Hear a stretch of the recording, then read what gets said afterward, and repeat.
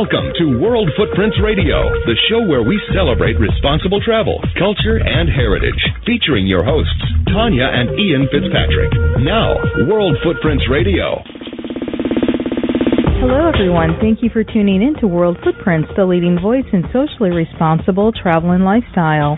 I'm Tanya Fitzpatrick, and along with my husband, Ian, we're exploring American history with the help of a colorful treasure hunter and how tourism can develop through art, culture, and sustainable winemaking. Thanks, dear. First up, the home of Randall McCoy, the patriarch of the famed McCoy family, and the site of the deadly 1888 New Year's Day showdown between the Hatfields and the McCoys, has been unearthed by a pair of vocational metal detector enthusiasts, amateur scientists, and history buffs. Tim the Ringmaster Saylor and his partner King George Wyatt, host of the National Geographic Channel series Diggers. The Ringmaster, Tim Saylor, joins us today to tell us about their historic discoveries. We found out about the pig trial and the Allison Hatfield, being stabbed 26 or 27 times and then shot. So, we learned all these little details about the battle. The Inter-American Development Bank, the IDB, is the leading source of development financing for Latin America and the Caribbean. But what you may not know is that the IDB has an extensive cultural educational outreach program, and Ivan Duque Marquez, the IDB's Culture, Creativity, and Solidarity Division Chief, joins us to talk about the unique role culture plays in economic development in Latin America. So we use culture as a communication tool on the one hand, but we also make culture an essence of development. Sustainability has taken hold of the wine industry. One of the leaders in the vanguard is Allison Jordan, Executive Director of the California Sustainable Winegrowing Alliance, a nonprofit organization created by the Wine Institute and the California Association of Wine Grape Growers to promote environmental and social responsibility in the industry.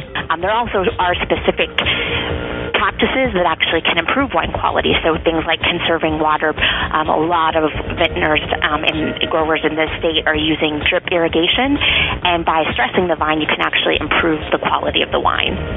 I'm Tanya Fitzpatrick. And I'm Ian Fitzpatrick, and this is World Footprints. Visit and connect with us at worldfootprints.com. The home of Randall McCoy, the patriarch of the famed McCoy family, and the site of the deadly 1888 New Year's Day showdown between the Hatfields and McCoys, has been unearthed by a pair of vocational metal detector enthusiasts. Tim, the Ringmaster Saylor, and his partner, King George Wyatt, are hosts of the National Geographic Channel series Diggers. And the Ringmaster, Tim Saylor, joins us today to tell us about their historic discoveries. Tim, welcome. Hey, thanks for having me. So I have some breaking news for you, and it's still very unbelievable for me, but I just confirmed over the weekend that I am actually a descendant of the Hatfield family. Just over the weekend you found this out? Well, my uncle has been saying for years we're a descendant of the Hatfields, but this is a particular uncle who embellishes a lot. And so I actually asked another uncle whose veracity I do trust, and he said, Ton, that's true. And he mentioned the name Devil Hatfield. And I just realized or found out that Devil Hatfield was a character that Kevin Costner played in the Hatfield-McCoy movie, for which he won an Emmy. So I still think it's unbelievable. I need to do more research because I need evidence. As a lawyer, I need my evidence. But that's right. But I found this very fascinating, and the history has always, been very fascinating. And I know this New Year's marks the 125th anniversary of this legendary battle. Is that what prompted you and George to see what you could dig up? Well, it was partly that and the fact that National Geographic had already been in contact with Bill Richardson, who's a Hatfield-McCoy expert in that area, and he's out of one of the universities there. I can't remember exactly right now which one, but he knows everything about it, knows where everything happened, all the dates, exactly how it all played out, and that really helped that we had that connection, because because he got us in on the site where Randall McCoy's well has been known to be. And ironically, the land where Randall McCoy's homestead is owned by a Hatfield descendant right now. Mm-hmm.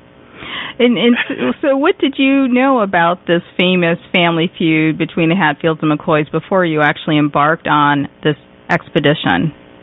You know, what I knew was what most people on the street would know. If you just said Hatfield McCoy, of course they'd recognize, it was a feud out in the mountains out east, and it was the two families in the 1800s. I didn't really know the details of it because I hadn't watched the miniseries or anything at that point. And once I was there for about a week, then, of course, everything started falling into place because we went to these places. Bill took us all over and was telling us what happened, and we found out about the pig trial and the Ellison Hatfield and the, being stabbed 26 or 27 times and then shot. So, I mean, we learned all these little details about the battle after we got there. It just strikes me, these guys were quite brutal, and it all started over, as you said, a pig. It's hard to conceptualize that today. It is. And I mean, Bill will say, that's one of the theories, because I think it went back even to the Civil War, some of the battles. But I think that pig probably did really trigger something, even if it had started before, it really, set it off once they had that pig trial. Must be some pretty good tasting bacon. Exactly. That's what I said. In fact, the show that aired, about the Hatfields and McCoys that we did, that was my thing. I said I could totally understand why this started because it was over delicious bacon. Now, in the series, and we had a chance to preview this particular show over the weekend, and it struck me too. Earlier last year, or sometime last year, Ian and I channeled our inner paleontologist, and we went on a dinosaur dig. And when I was watching you guys in canvassing this landscape, you really made it look easy, but I know just from my little bit of experience being a paleontologist for a day, that's a really painful, slow process that you have to undertake when going on these excavations. Absolutely. We have, that the shows, if you take commercials and everything, you get it packed down into 22 minutes. And we've been there filming a week. We were actually there at several different places, and we were having a lot of trouble. We were starting to get nervous because we just were not finding anything.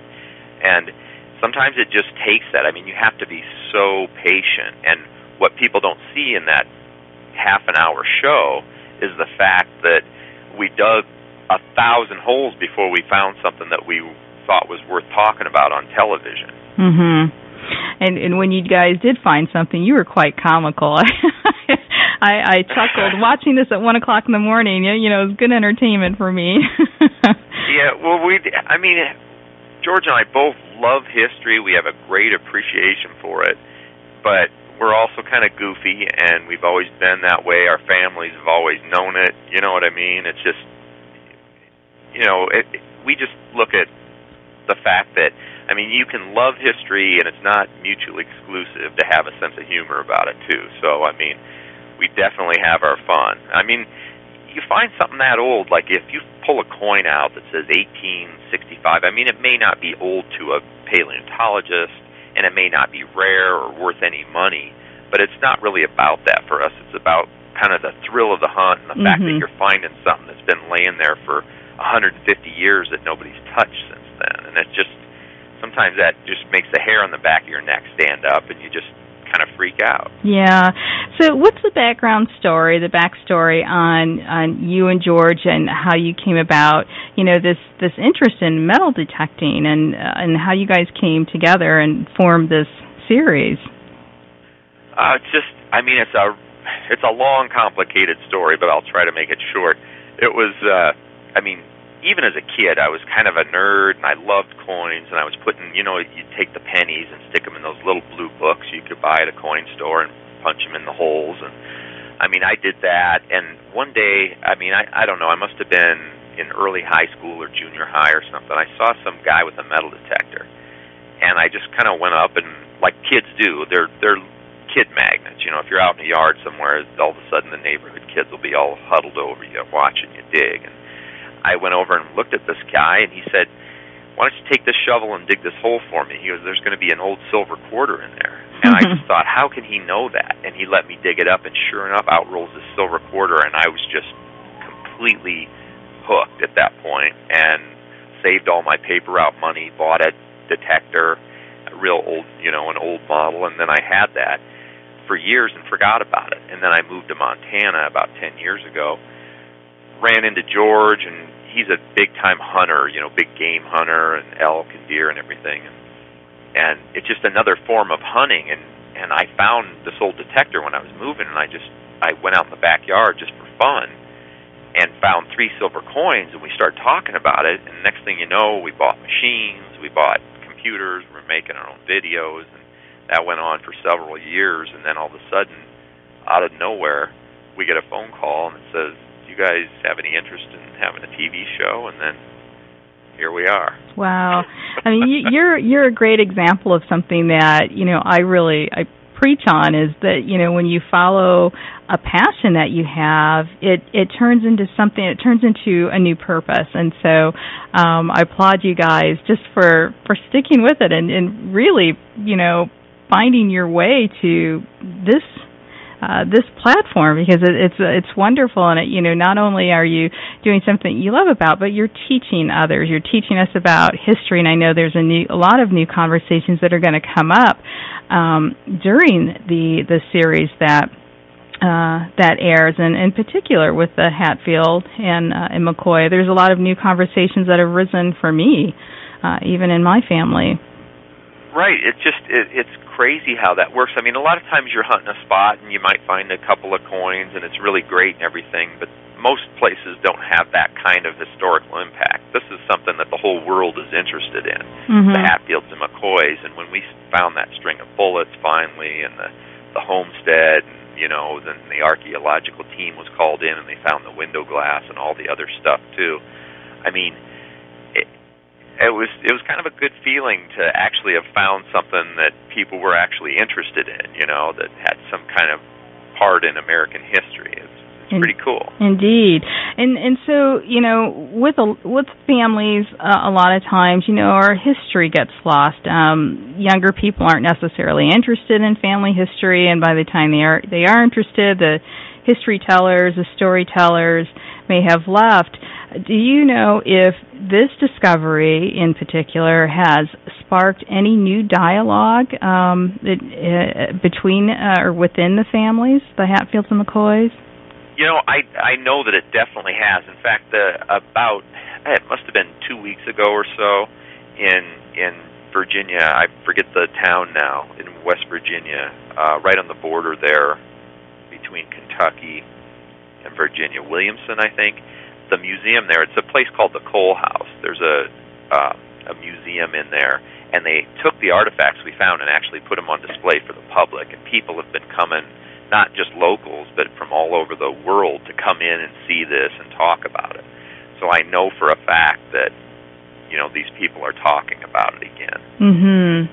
Now, as I mentioned, this is actually a series, and so what are some of the other discoveries you've made as part of this series that you're really excited about and that we'll see in the future? Well, it's kind of interesting. We've had some that have aired already. We found a couple places that were like old plantation houses in Virginia, for example, that were used by both Union and Confederate soldiers as a hospital during the Civil War and stuff like that.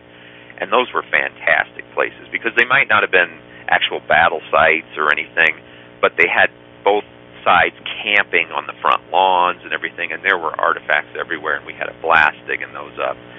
But some of the ones that we didn't find necessarily showy, fancy things, like the mine wars, for example.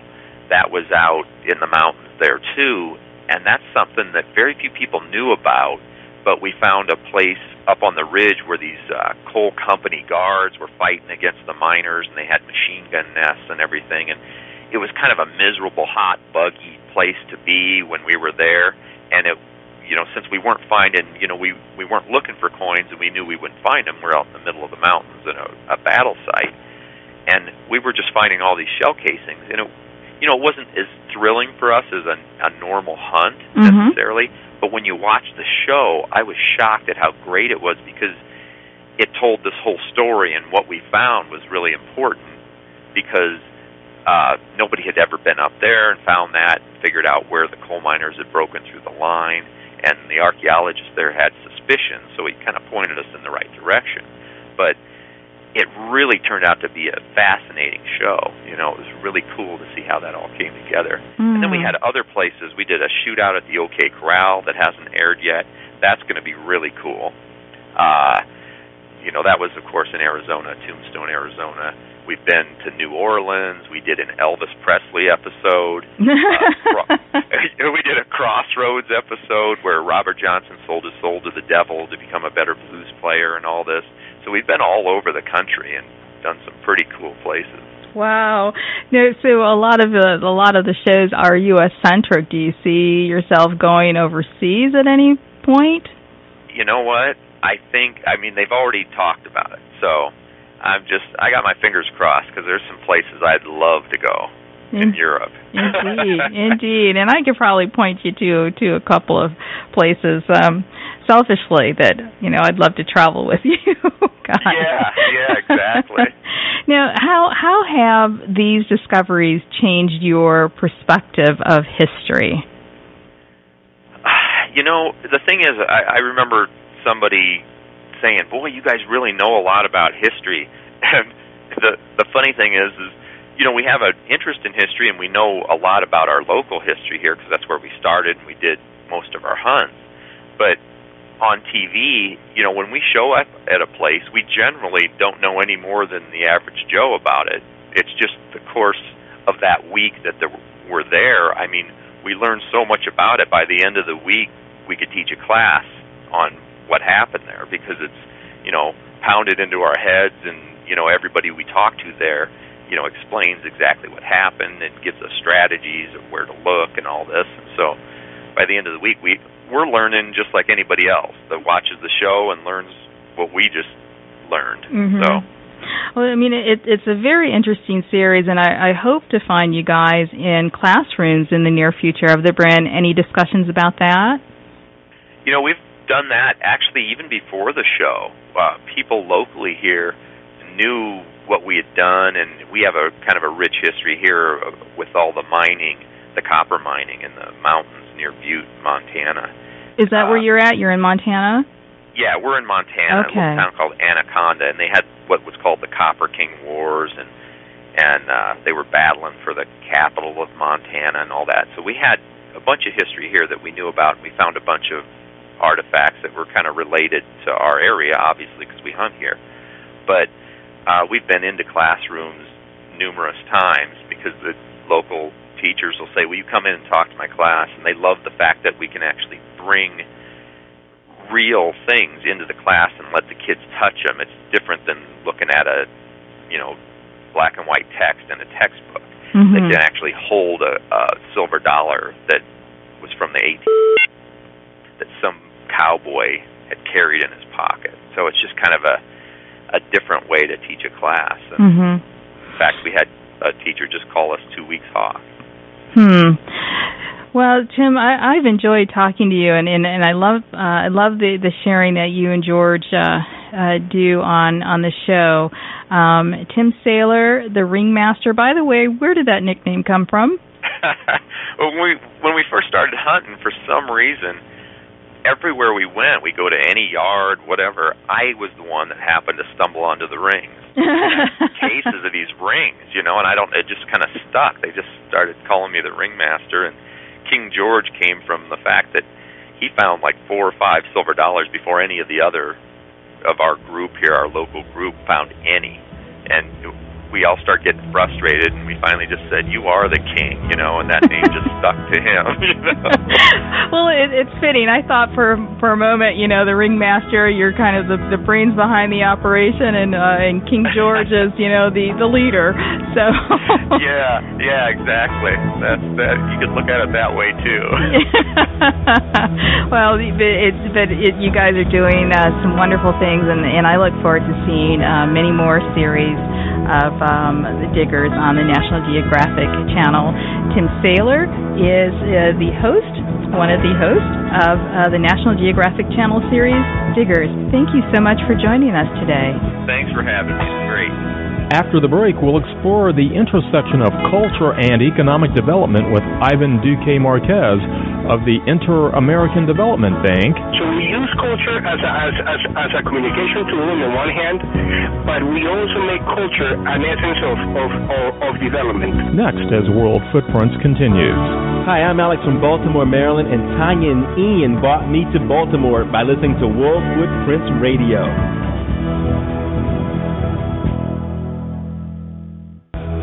Join award-winning World Footprints Radio, a leader in socially conscious travel, for inspiring, entertaining, and educational shows. Meet well-known guests like Bobby Kennedy Jr., actress Stephanie Powers, director Ken Burns, David Rockefeller Jr., and other celebrities, newsmakers, and industry professionals who celebrate responsible travel, culture, and heritage, and support public diplomacy. Travel with us to unique places around the world. Join us in our efforts to raise awareness about environmental conservation and human rights issues, and learn what you can do to leave positive footprints one step at a time. Visit our interactive and informative website, worldfootprints.com. Did you know that World Footprints has something for everyone? From great radio shows with celebrity guests and the latest travel news and information, to dynamic travel deals and more. Make worldfootprints.com your first stop. Also, don't forget to visit the travel marketplace for sales on travel essentials and services. World Footprints Radio is an award-winning broadcast and leader in socially conscious travel. Hosts Tanya and Ian Fitzpatrick bring you entertaining and informative interviews with well-known celebrities, newsmakers, authors, and industry professionals. From environmental leaders like Bobby Kennedy Jr. and David Rockefeller Jr. to conservationists like actress Stephanie Powers and director Ken Burns. Tune in to hear travel journalism at its best. Visit unique places from around the world and stop by the worldfootprints.com website for comprehensive travel information, including special daily travel deals. Hi, I'm Tanya Fitzpatrick. And I'm Ian Fitzpatrick. A few years ago, we decided to leave our respective legal practices to live a more purposeful travel life and help others leave positive footprints. World Footprints was born and was quickly recognized for its award-winning journalism. We've covered events from the Olympics to a Titanic expedition, and we've discussed conservation, environmental, and public diplomacy initiatives. Join us for award-winning radio and visit our website, worldfootprints.com, for daily travel deals and comprehensive travel information. Hi, I'm Tanya Fitzpatrick. And I'm Ian Fitzpatrick, and we're the host of World Footprints Radio. World Footprints Radio and Travel Radio have joined forces to bring you our award-winning brand of socially conscious travel radio. On World Footprints Radio, you'll meet celebrities committed to travel philanthropy and the protection of our planet. And we'll introduce you to the people and places who will give you a taste of culture and heritage from their point of view. Travel the planet with every episode of World Footprints Radio right here on Travel Radio. And when you travel, remember to leave positive footprints one step at a time. Hello, this is Mertice Spadola from Gallery Mertice in Baltimore, Maryland, and I love World Footprint Radio. You're listening to World Footprints Radio, awarded as the best travel audio podcast by the North American Travel Journalists Association. Here's Tanya and Ian Fitzpatrick. Welcome back to World Footprints. I'm Tanya Fitzpatrick. In 1959, the Inter-American Development Bank, or IDB, was established with the purpose of being the leading source of development financing for Latin America and the Caribbean nations. But IDB is not your typical bank.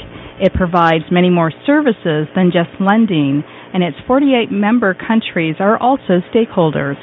Additionally, IDB has an extensive cultural education outreach program, and Ivan Duque Marquez, who serves as the IDB Culture, Creativity, and Solidarity Division Chief, joins us to explain why his financial institution is investing so much in cultural education.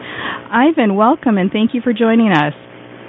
Thank you so much, and it's really a pleasure to be in your program and sharing these ideas with your audience. Now, your title is very long. You almost have to take a deep breath to say IDB Culture Creative. What is your role as the Culture, Creativity, and Solidarity Division Chief?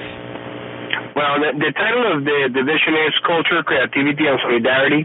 And although it seems long, what it really does, it integrates three values and three strategic programs that the IDB has. One is the IDB Cultural Center that has been existing for 20 years. The other one is IDB Youth, that is a program to generate engagement with the young audience of Latin America and the Caribbean. And last but not least, the Solidarity Program, that it's a corporate social responsibility initiative that works with the Hispanic community in the Washington, D.C. area. Mm-hmm. Now, I mean, being a financial institution, you're very unique in these offerings. Why has IDB adopted such an extensive cultural education outreach program?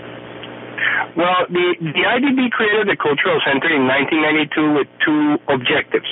One, to provide financing for cultural entrepreneurs in Latin America and the Caribbean, and most importantly, to disseminate the cultural richness and cultural heritage of all the ID member nations, but with a strong concentration in showcasing the cultural heritage of Latin America and the Caribbean in Washington, D.C., primarily because it's our headquarters, and to try to create an engagement from the Washington, D.C. audience with our region. Now, throughout the year, you have a number of cultural events ranging from concerts, lectures, and art exhibitions, and most recently in Washington, we had the pleasure to attend the Heavenly Jade of the Maya exhibition just a few days before the world was supposed to end. Talk to us about that particular exhibition and just the excitement that it generated here in Washington. Well, let me start first with a brief description of the four programs that we have in the Cultural Center. Since 1992, we have organized almost 100 exhibitions open to the public, absolutely free to the public. We have organized more than 500 concert lectures and film series, allowing the people to know about the upcoming artists in Latin America and the Caribbean. And we have also organized more than 40 traveling exhibitions with our art collection. Now, last year, we had a very important cultural event that was the Bactum 13. That is, it was a historical milestone in the Mayan history. And we're talking about a civilization that today has more than 6 million living descendants in 5 countries, in Mexico and Guatemala, in Honduras, in Salvador, and Belize. So the Bactum 13 was an event that we wanted to take advantage, not only to showcase the importance and the richness of the Mayan culture, but also to show the public the IDB's engagement with indigenous communities in Latin America, because that population constitutes a strategic stakeholder and a strategic beneficiary of our development programs. What is the purpose behind really reaching out to the general public? I mean, there's really no buy-in or investment from the general public into the activities that you perform for your member nations. So, what is the goal and the mission of IDB to reach out to the general public with some of these exhibitions? Well, I think there are two considerations. One, Latin America has a very strong culture that is just beyond the sociological concept of culture. Latin America and the Caribbean, it's a region that has traditions that need to be shared with the world. There's not too much understanding of the region as a whole and its diversity and the common denominators in their cultural evolution. So what we try to do with the IDB Cultural Center products is to create an engagement to educate people about what is the cultural heritage from Latin America, but most importantly, to use culture as the right way and a communication tool to tell the world what a development institution does in the field. So let me put it this way. With the exhibition that we have currently about the Mayas, people will go to our gallery and will not only learn and educate themselves about what the Mayans were all about, but they will also learn why a development institution like the IDB that has 48 nations as shareholders and as stakeholders has been contributing with technical cooperations, with loans, and with other products to support the lives and conditions of the indigenous communities in Latin America and the Caribbean. So we use culture as a communication tool on the one hand, but we also make culture an essence of development. And let me just say something. Today, just if we look culture as an economic denominator in Latin America, we found out that a country like Mexico has 7% of its GDP derived from cultural and creative industries. So this is something that for us is also an integral part of our analysis of development patterns in the region. The cultural economy is a growing and important part of many of your members. As you've looked out to the future in terms of some of your education and some of your outreach programs, what are you seeking to accomplish in the years to come in terms of some of the exhibitions that you hope to bring to Washington and to other places, as well as some of the overall goals to really put forth this dynamic culture to a wider audience? Well, I would say we have three goals. One, it's to promote the democratization of the access to culture. How can we achieve that? And let me start with some of the products that are going to come out from the Cultural Center in the upcoming months. We're going to launch a free download iPad application by the end of February so that anybody can take a detailed look of our art collection composed of 1,722 pieces and learn about the artists that have shaped the evolution of contemporary Latin American art. We are also going to be present in the Google Art project, that is this amazing educational tool, so that people that don't have geographical access to the most important museums in the world can take a look at the most important galleries and learn about the artists, the greatest artists in different regions. Now, we have also established a creative economy lab inside our cultural center to highlight the importance of the culture and the creative economy in Latin America. So we want to bring information to decision makers and policy makers, but also to the general public, so that they know why is the culture and creative economy a new path that should be taken into consideration by many other countries. We're looking at Brazil, for example.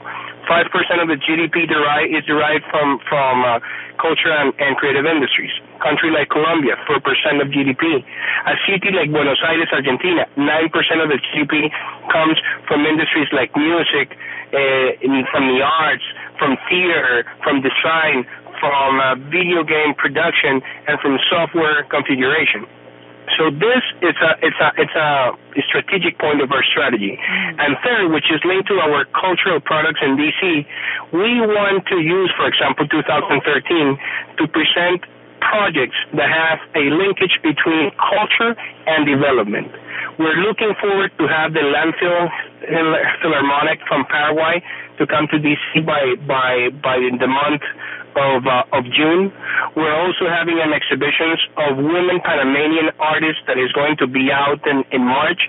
And what we want to showcase, for example, with this product is not only the story of Panama told by the women artists of the country, but at the same time to honor the work that a development bank has been doing to make gender equity and the rights of women a strategic part of its strategy. We're also going to have more than 5 lectures this year. Almost 6 movies will be presented. For example, we're going to have Hecho en Mexico, Made in Mexico, for the DC Film Festival.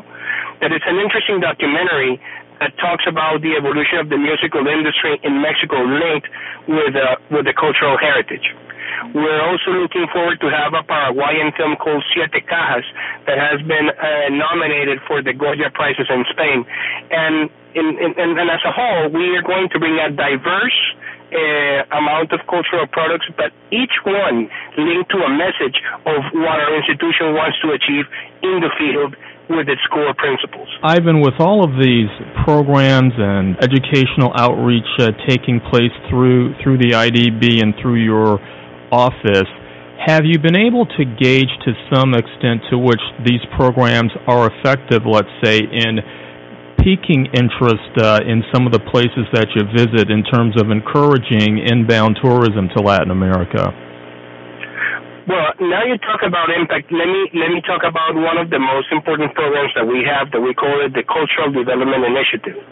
Every year we have a call for proposals where we select a few amount of grants to be given to cultural entrepreneurs in Latin America.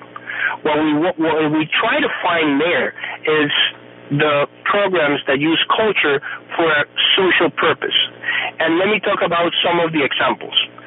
In Salvador, with the Salvadorian Opera, we worked to lift a young population at risk to use music as an educational tool and engage in opera training so that they can find or identify a sustainable way of living in the art and getting them out of the risk from being recruited from illegal armed groups. For example, in Peru, we also had a grant with the Pachacamac Museum to provide education to children that live in the surrounding areas of the museum to preserve pre-Hispanic trees and pre-Hispanic agricultural products. In Colombia, in Barranquilla, last year, we also supported a project for small entrepreneurs that produce masks for the Barranquillan Carnival and have a sustainable way of living by using environmentally sound techniques and recycled materials.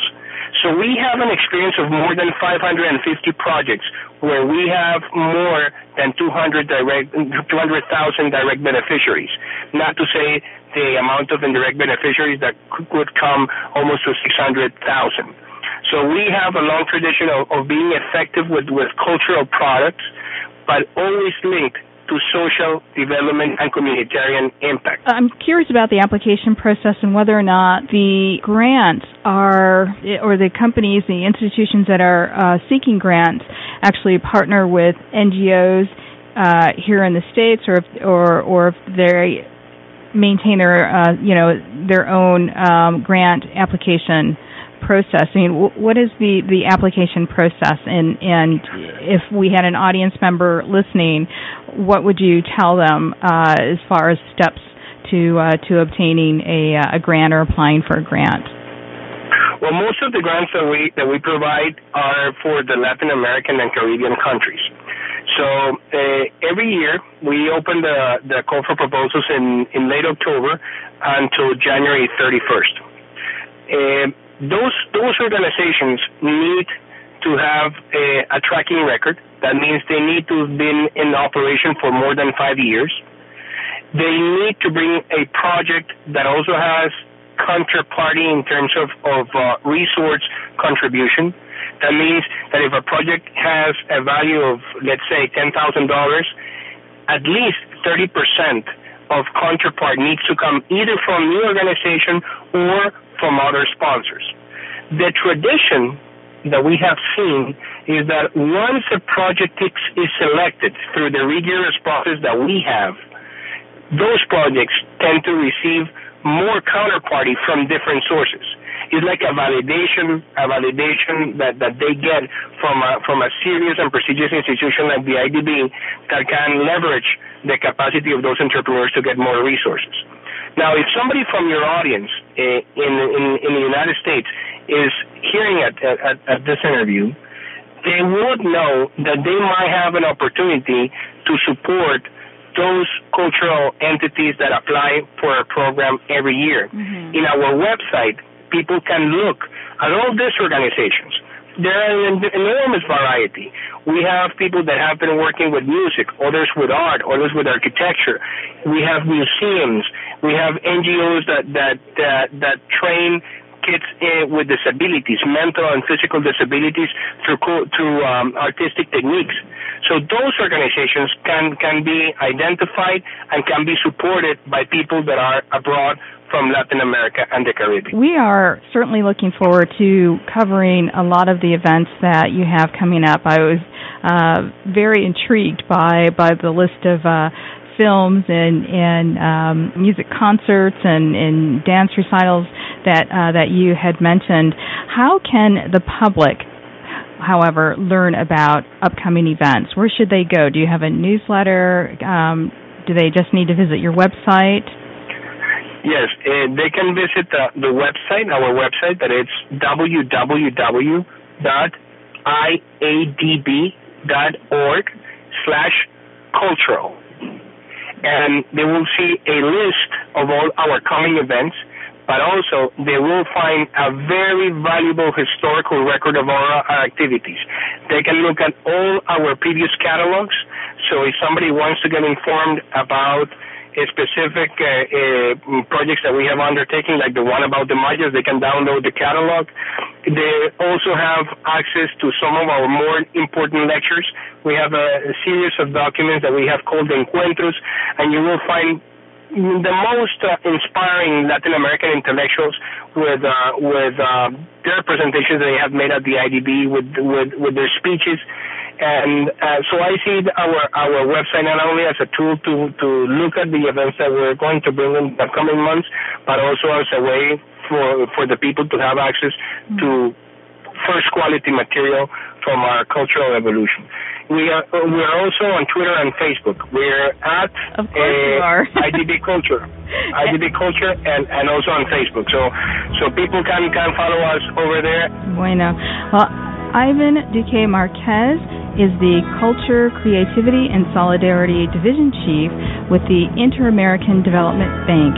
Thank you so much, Ivan, for joining us today. Thank you, Tonya. Thank you so much. When we return, we'll learn how sustainable winemaking is reshaping the wine industry in California from Allison Jordan of the California Sustainable Wine Growing Alliance. There also are specific practices that actually can improve wine quality, so things like conserving water. A lot of vintners and growers in this state are using drip irrigation, and by stressing the vine, you can actually improve the quality of the wine. Next, as World Footprints continues. Hi, this is Paul Harris from Southampton, England. We're once again here in New Orleans. I think it's my 35th or 40th time, and it's always a pleasure to come back. We always bring our musicians with us, and it's a great pleasure to meet our friends from World Footprints, and wish you all the success with your show, and looking forward to seeing you again. Join award-winning World Footprints Radio, a leader in socially conscious travel, for inspiring, entertaining, and educational shows. Meet well-known guests like Bobby Kennedy Jr., actress Stephanie Powers, and director Ken Burns, along with other celebrities, newsmakers, and industry professionals who celebrate responsible travel, culture, and heritage, and support public diplomacy initiatives. Travel with us to unique places around the world and join us on our efforts to raise awareness about environmental, conservation, and human rights issues, and learn what you can do to leave positive footprints one step at a time. Also, visit our interactive and informative website at worldfootprints.com. My father had prostate cancer. My grandfather, 2 great-uncles died from it. I wish I'd known about the family history, but it just wasn't talked about. My name's Lonnie. I had my prostate removed in May of 1995, and I'm still here. So there is life after prostate cancer. I'm living proof. One thing I would want to share with any man that thinks that he may have prostate cancer is, number 1, get it checked. Secondly, you have time after the diagnosis. Read, learn, go talk with your doctor, and make some decisions. Because knowledge is power. It cannot be understated, Prostate cancer is the most common cancer among men in Michigan. If you've been diagnosed, talk with your healthcare provider about your options and visit prostatecancerdecision.org today. Sponsored by the Michigan Department of Community Health, the Michigan Cancer Consortium, and the Michigan Association of Broadcasters. Are you planning a vacation, a business trip, or a honeymoon abroad? Want to enhance your trip and make a meaningful contribution to the places you visit? packforapurpose.org can show you how. Before you travel, visit packforapurpose.org. It's easy to make a big impact. Don't have the time to give back to the community? No time to socialize or network? Then volunteer with OneBrick. Volunteer only when it fits your schedule, and then join us for food, drinks, and great conversation afterward. It's a great way to meet new people, have fun, and help the community. Join us at www.onebrick.org. That's www.onebrick.org. OneBrick. Volunteering made easy. Did you know that World Footprints has something for everyone? From great radio shows with celebrity guests and the latest travel news and information to dynamic travel deals and more.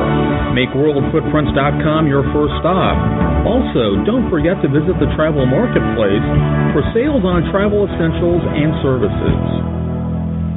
I'm Lord Richard, and I'm from Northern Ireland, and I have a record company which produces New Orleans records, jazz records from the 1960s and early 70s from New Orleans, and I just love World Footprints.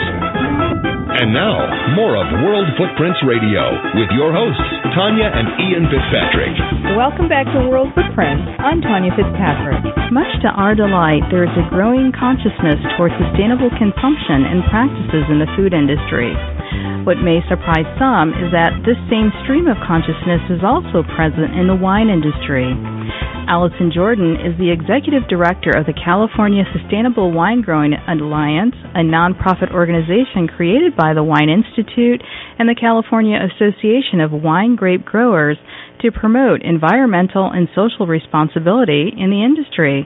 And she joins us today to talk about the California wine community's leadership in sustainable practices. Allison, thank you for joining us. It's great to be with you. So what exactly, for those who may not be familiar with sustainable wine and sustainable wine growing, what exactly is that, and what are the practices that incorporates? Well, it's really starting with the broad definition of sustainability, which balances environment, economic considerations, as well as social equity. And if you look at some of the practices, they include protecting air and water quality, conserving energy, water, and soil, using solar energy in vineyards and wineries, and also looking at all kinds of energy efficiency, including green building design, recycling and composting. There are things like cover crops that attract beneficial insects, which can help minimize pesticide or herbicide use, but also it builds soil and reduces erosion. And there are also people that are using critters in the vineyard, like sheep, to graze on weeds, or using nesting boxes and perches to attract owls and hawks that can prey on rodents and other pests in the vineyard. When people think of sustainable wine, more so than just sustainable food, which is, another area that we really focus on, there's this misperception that the flavor of the wine has been compromised, that it's waterier or lighter. How do you respond to those critics, basically, who say that taste and quality are compromised? Well, we actually think, and I've heard a lot of vintners and growers also talk about, really it's about creating the highest quality in wine grapes and wine. You really can't help but be improving quality when you're paying so much attention to how you're growing the grapes and how you're making the wine. There also are specific practices that actually can improve wine quality. So things like conserving water.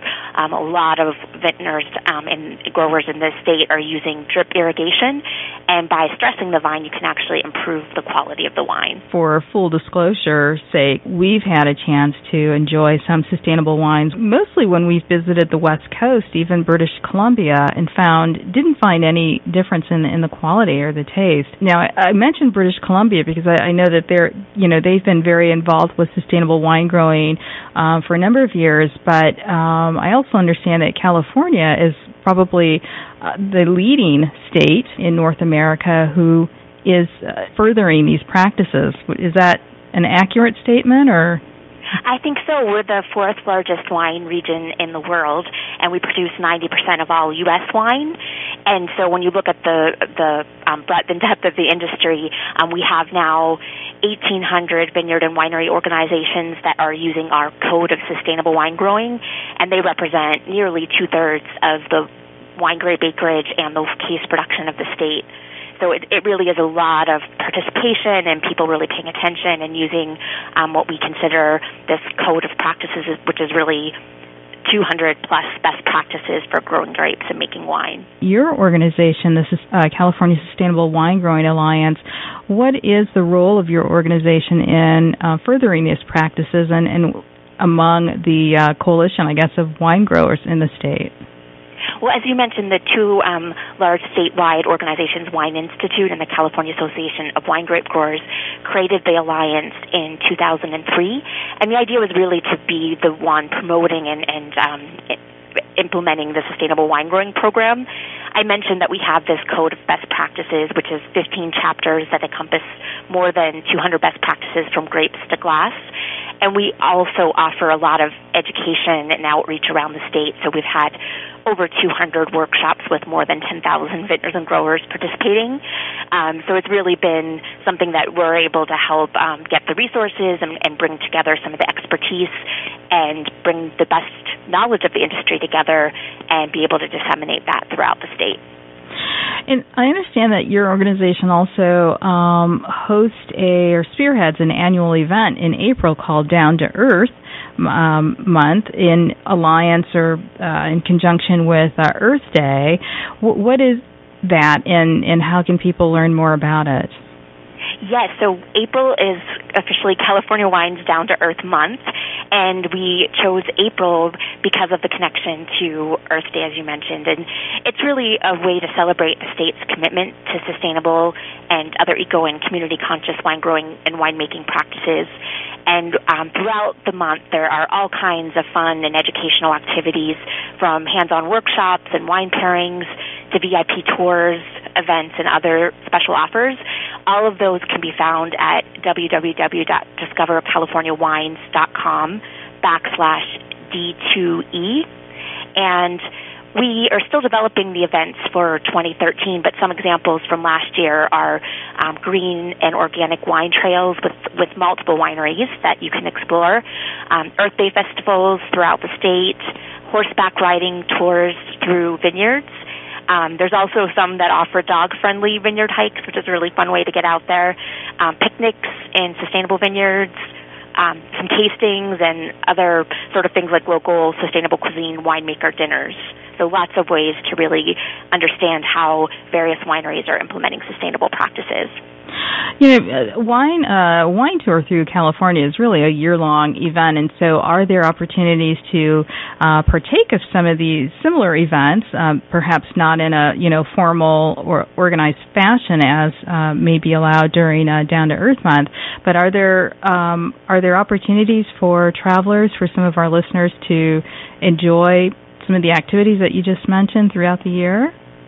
Absolutely. California actually has 20 million visitors to wine country throughout the year, so we're always welcome and receptive of having people come and visit. And many wineries offer tours and vineyards as well, and they do highlight their sustainable practices. We always encourage people to ask questions about that because there's a lot of stories to tell.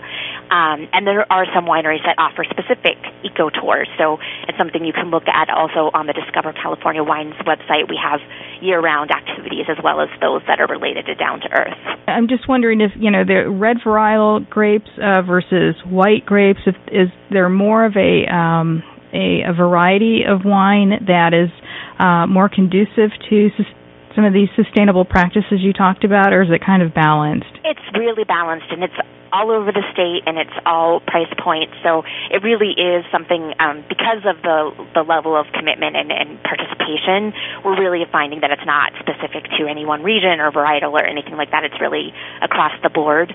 And if you look at it, it's really about soil management and water management and managing your ecosystems, and so those things are very broadly applicable. Mm-hmm. And as far as some of the vineyards throughout the state, there's always the favorites, the larger name brands. But can you share some of the perhaps smaller vineyards that produce, high quality wines that should be incorporated on a California wine tour? Yes, and that's one of those things where on the Down to Earth where you'll see that the tours listed. That's a great way to do it. We also have a listing of wineries that are certified, and you'll see all levels, the small, medium, large wineries throughout the state, and similarly with those that are participating in the Sustainable Wine Growing Program. There are also a number of other sustainability programs in the state, such as Lodi Rules and SIP Certified and Napa Green, and they also list all of their participants or their certified wineries. And again, you'll see small, medium, large, and I have lots of favorites, but it's hard to pick just a few. Well, do share. I was actually going to ask you, for some of your favorites, but I was, a little bit cautious because I know you're an association with membership, and I didn't want to take the chance of stepping on any toes, but you do have a couple of favorites. We'd love to share those. Well, I was just at Honig as a great example in Napa for a tour, and they have so many bird boxes and a solar installation and all kinds of examples that you'll just see as you walk around. Another one in Napa is Groff Vineyards, and if you go to Sonoma, there are wonderful places like J Vineyards, where you can get some wonderful sparkling, and they do all kinds of sustainable practices, and they're also a certified California Sustainable Wine Growing Winery. Mm-hmm. And again, there's a full list of those posted on the Discover California Wines website as well as at sustainablewinegrowing.org. Okay. For those who grow grapes in the comfort of their backyard, who produce wine for personal consumption, do you have any tips to offer those independent growers for incorporating sustainable practices? Sure. I mean, of course, there are the basics like conserving water, reducing, reusing, recycling, being as energy efficient as possible, turning off the lights or using or very efficient light bulbs, things like that are just really basic. But some other interesting ones are this whole idea of putting critters to work, as I was talking about a little bit before. And there are some wineries like Bonterra and Honig and J-Lure that are creating homes for pest eaters by putting up bird boxes and bat houses. And if your area allows them, you can have chickens that do wonders for fertilizing the soil and eating bugs. And, of course, you get the benefit of fresh eggs. There are things like composting. Many wineries, including Delicado, Terra Rouge, and others, are composting all of the leftovers from the grape pressing process called pumice. And it's really wonderful fertilizer. So don't throw scraps away. If you are a winemaker at home, don't throw that pumice away. If you put it in the garbage disposal, that uses energy and water, and it wastes a great resource. It's better to really use it again for fertilizer. Wineries Claiborne and Churchill and Ridge solve both renewable resource and insulation puzzles by using straw bales and clay. Mm-hmm. And Sanford Winery chose stucco, Long Meadows used rammed earth. So there are all kinds of renewable materials that you can use if you're building from the bottom up, or if you're basically at home and you're redecorating, or you have a small winery or wine shop, you can use natural renewable materials. Even for carpets, you can use wool. You can recycle things. And so there's a lot of really fun ways that you can really incorporate sustainability into your home or into your business. Allison Jordan is the Executive Director of the California Sustainable Wine Growing Alliance. thank you so much for joining us today. Cheers to you. Thank you. Cheers to you as well. Thank you so much for joining us on today's show. If you want more of World Footprints Radio, including our World Footprints Travel Report giving you the latest breaking travel and world news, visit us at worldfootprints.com. And while there, make sure you subscribe to our newsletter and follow us on your favorite social network. Just search for World Footprints. We're Tanya and Ian Fitzpatrick, and we wish you blue skies and purposeful travels that leaves positive footprints one step at a time. Hi guys, my name is Sandy Best, the Sandy Best from Lake Louise. Where's Lake Louise? It's in Alberta. Alberta's in Canada. Banff National Park. Natural beauty.